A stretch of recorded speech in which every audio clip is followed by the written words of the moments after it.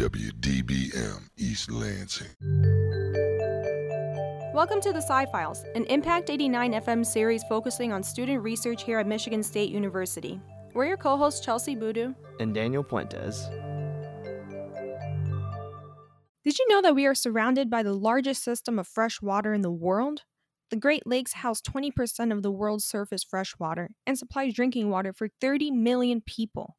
Now more than ever, they're being threatened by anthropic impacts. Anna hopes to prevent and reduce contamination so that we can stay healthy for generations to come. Today we're here to talk to Anna about her research with PFAS. Anna, can you please tell us a little bit more about your research and yourself?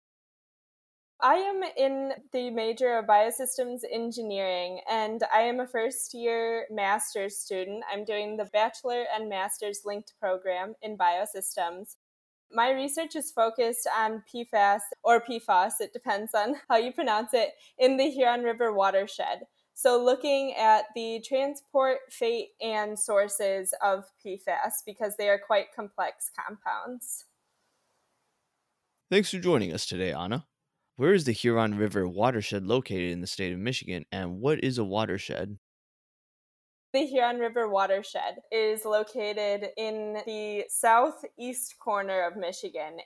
The Huron River runs from Kent Lake area and through Ann Arbor down to the Detroit River. So it's really an important watershed because it covers a lot of ground and it supplies drinking water for over 3 million people. All of the water that falls in this geographical area will eventually flow to the river. The importance of studying things on a watershed scale is that you can trace pollutants, nutrients, an actual chemical such as PFAS or sediment throughout this watershed and make sure that it's all flowing in a healthy way for the ecosystem. Well, Anna, it's been like a year since we've discussed PFAS. Last year, we discussed it in regards to detections with diamonds over at research happening at Fraunhofer. May you please remind our audience what is PFAS and how are you studying it particularly with the Huron River watershed? PFAS chemicals are actually a group. It stands for per or polyfluoroalkyl substances. It encompasses a group of approximately 6,000 chemicals, which is ever growing. We are discovering even more of these compounds, and they're a problem to our environment because they are made up of the carbon-fluorine bond, which is the strongest bond found in nature. They are deemed forever chemicals, meaning they don't break down. They are persistent in the environment, so they've been found all over the globe, even the polar bears in Antarctica. The way that I'm studying them is actually not at their chemical structure per se, but more on how do these compounds move through the environment? Where are they sourced? How are they transported? And where do they end up? Whether it's in the watershed or in our bodies.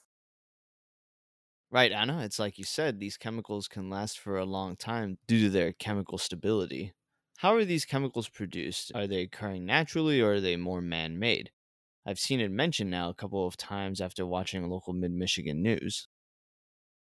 They are man-made and they are found in our consumer goods because they are both hydrophobic and lipophobic, meaning they are fat repelling and water repelling. Let's tell the word Teflon, which was the 1970s big boomer that really shaped the industry. It protected both our cookware and our furniture, our carpets, everything. It was mass produced and distributed everywhere, and now we are finding that it degrades very slowly, therefore makes it into both us, animals, and our water. In addition to water repelling like jackets and outdoor wear. I mean, the list goes on where PFAS molecules can be found. Like Danny was saying, we've been seeing it a lot on the Mid-Michigan news about how PFAS is everywhere. We normally see them discussing it about aqueous firefighting foam, but they don't normally mention it being in the water. You had said that you were studying where they are sourced and how they're transported. I normally think of cellular experiments where we stain the cells and then we're able to see how things are transported in it.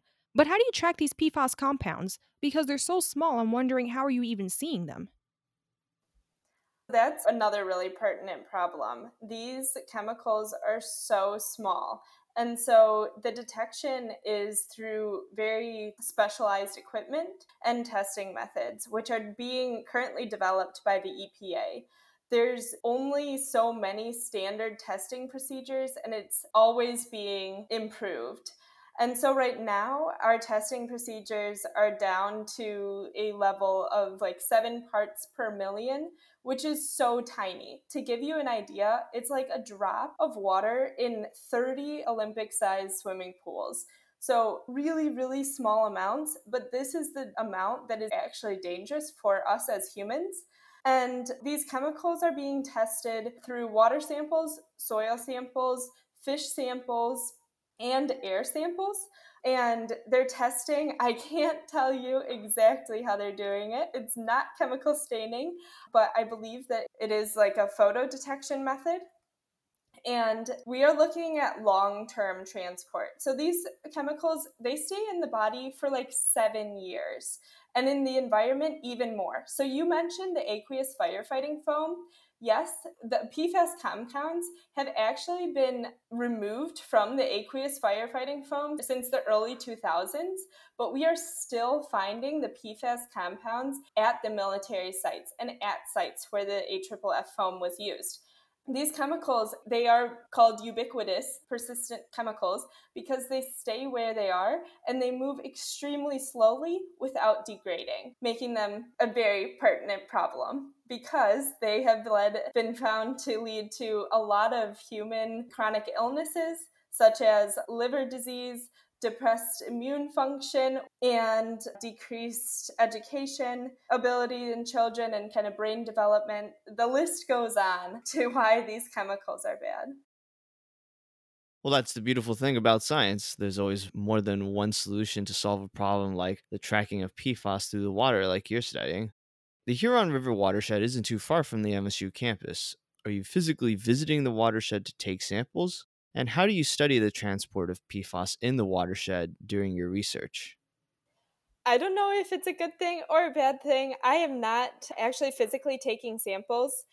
Luckily, Eagle in Michigan's Environment, Great Lakes, and Energy Department has been heavily involved in the PFAS research and has developed or set aside a whole team called NPART, Michigan PFAS Action Team, who takes samples on PFAS and is really tracking the chemical through Michigan because it has been such a pertinent problem. So, Michigan, the state, has been at the forefront of PFAS sampling, which is super exciting.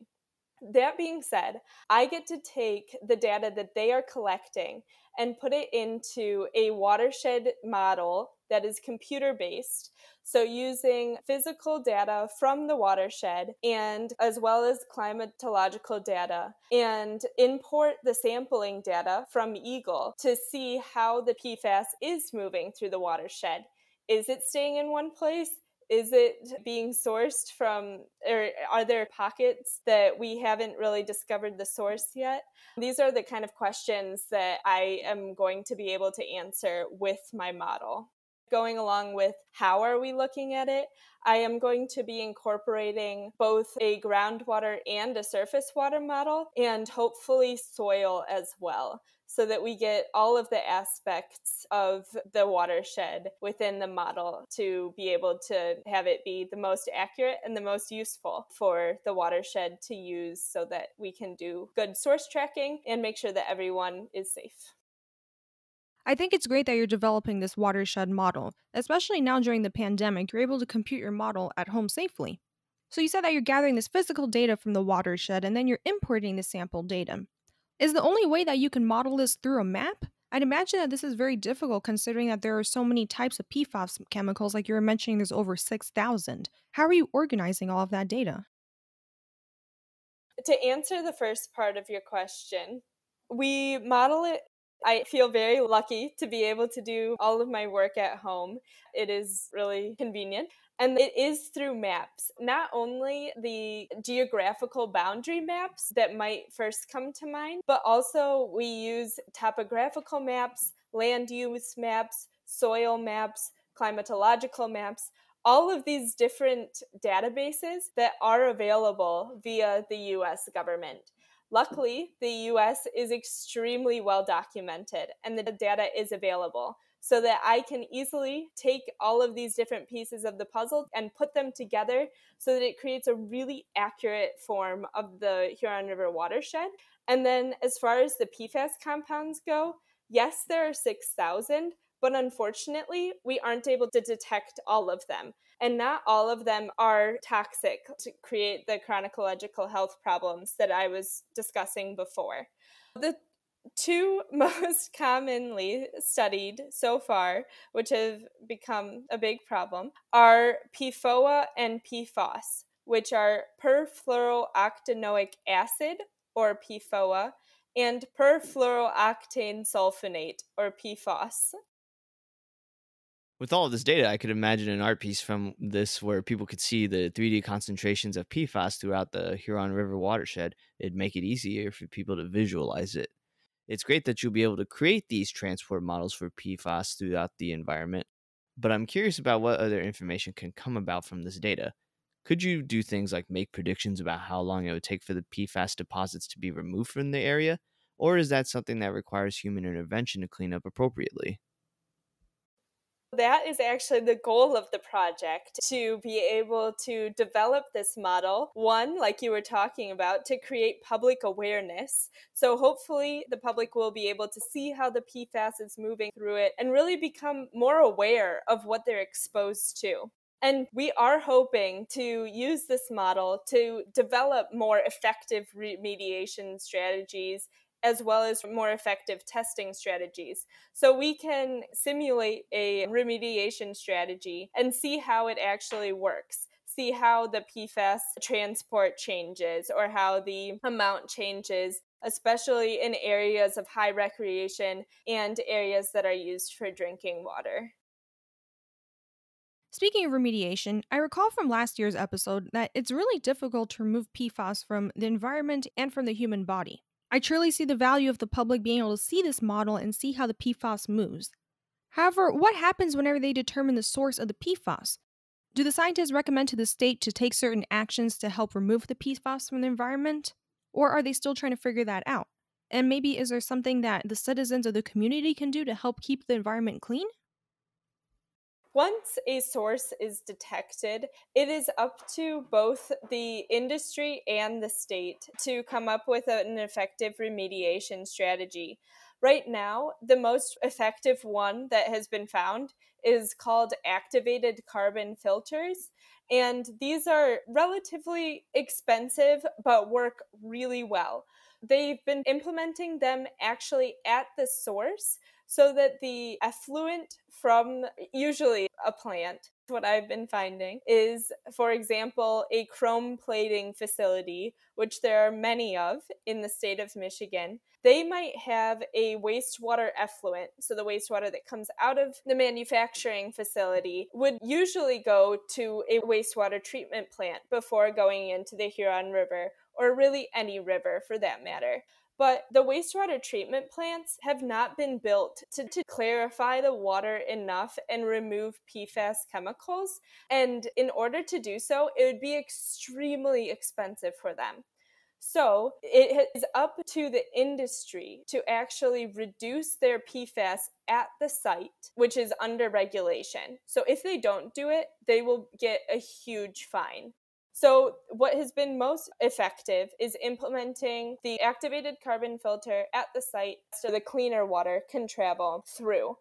As far as what people can do, we as consumers can be more aware. We can use less Teflon material, use less weatherproofed or waterproofed material. If we are aware as a society, we can definitely decrease the amount that ends up in our watershed. At the very least, it's good that there's things like these carbon filters that exist to remove PFAS from the water. This idea behind the removal actually got me thinking about the electronic structure of PFAS in the environment. Does it exist in an ionized form where it has some sort of electronic charge? And if so, what kinds of techniques have people used to break this molecule apart? Or is it an issue that even when the molecule breaks apart, it can just recombine back into a similar molecule again? I'm not sure about ionized form because the PFAS molecules, what differentiates them is not just their carbon length, but also their functional group. So there are a bunch of different functional groups on the head or somewhere along the PFAS molecule. If it's a longer one, then it might be bent, but if it's a shorter one, then it's usually a chain. The PFOA that I was talking about before, I believe that it does have some sort of charge. As far as breaking them apart, people have found that the longer chain links can be broken apart both in nature and by man made intervention. They are usually broken down into smaller PFAS compounds. So that means there are only two carbons with a fluorine bond and with the functional group, which is still problematic. So there's this new, what has kind of boosted the amount of PFAS compounds is this new realm called Gen X of smaller PFAS compounds, which they believe to be less harmful, but we're not sure. So there's still a lot of research that's necessary in order for us to dictate whether these compounds are okay in the environment, better, worse, who knows? The big problem with them right now is that they are passing through activated carbon filters. So even though we have a remediation or removal strategy for most of the PFAS compounds, we don't have one for all of them. On top of that, what you were talking about before, that they can be collected, but once they're collected, we're not quite sure what to do with them. Right now, we're thinking that incineration is the only option, but we're not sure if incineration even does the job. It might just be emitted into the environment. There are quite a lot of questions that still need to be answered in regards to PFAS compounds and remediation strategies. The idea of carbon filters still stands out to me. It makes me think that if there's something that can be done as a reaction to the contamination, we should consider doing this in a preventative aspect. Are there other preventative measures that are taken to keep the water clean to avoid the accumulation of PFAS? My research is on a large scale, but individuals have definitely taken a preventative approach, especially to people's homes. So, as you mentioned, I talked about the activated carbon filter as being a way of removing PFAS compounds, but also a reverse osmosis system has been shown to also be effective in removing PFAS compounds. The only problem with reverse osmosis is it's extremely expensive, one, to implement, and just takes a lot of water. So it's not very feasible on a large scale or a drinking water treatment scale. Therefore, it's only been used within individual households. But we are hoping that more refrigerator filters, Brita filters, there are a lot of little filters that are becoming a lot more advanced and hopefully will be able to remove PFAS compounds so that we can at least stay safe within our home. Yeah, I've heard reverse osmosis already being used to purify water in different corporations as an example. Hopefully, one day we can reach a large scale version of this water treatment to deal with the PFAS problem for everyone. As we near the end of the episode, could you tell us about the future direction of this project? Do you plan to adopt this kind of model to other major watersheds in Michigan or one of the Great Lakes? I hope that this model really opens the eyes to a comprehensive understanding of PFAS. Since we know that it travels through all of these different interfaces, the groundwater, surface water, soil, air, it is important to be able to look at it in a full kind of story. So I hope that my watershed model is successful in telling this story and can be implemented on a larger scale to not only areas within Michigan, which is my goal, but also areas in the US and around the world. I hope to one day be able to take all of the aspects. They are finding that PFAS can actually move into plants as well. So soil to plant, soil to water, air to soil, air to water. All of these different interfaces introduce so many complex problems and questions that I hope to answer through my models. Wow, it's quite concerning that there are so many different avenues that PFAS can travel through. Especially from the plants to the soil, it makes me wonder if it can even travel to like our vegetables whenever they're being grown. But that's for a conversation for another time. Thank you so much for talking to us about your very impactful research. Thank you. It was quite a pleasure. I really enjoyed it.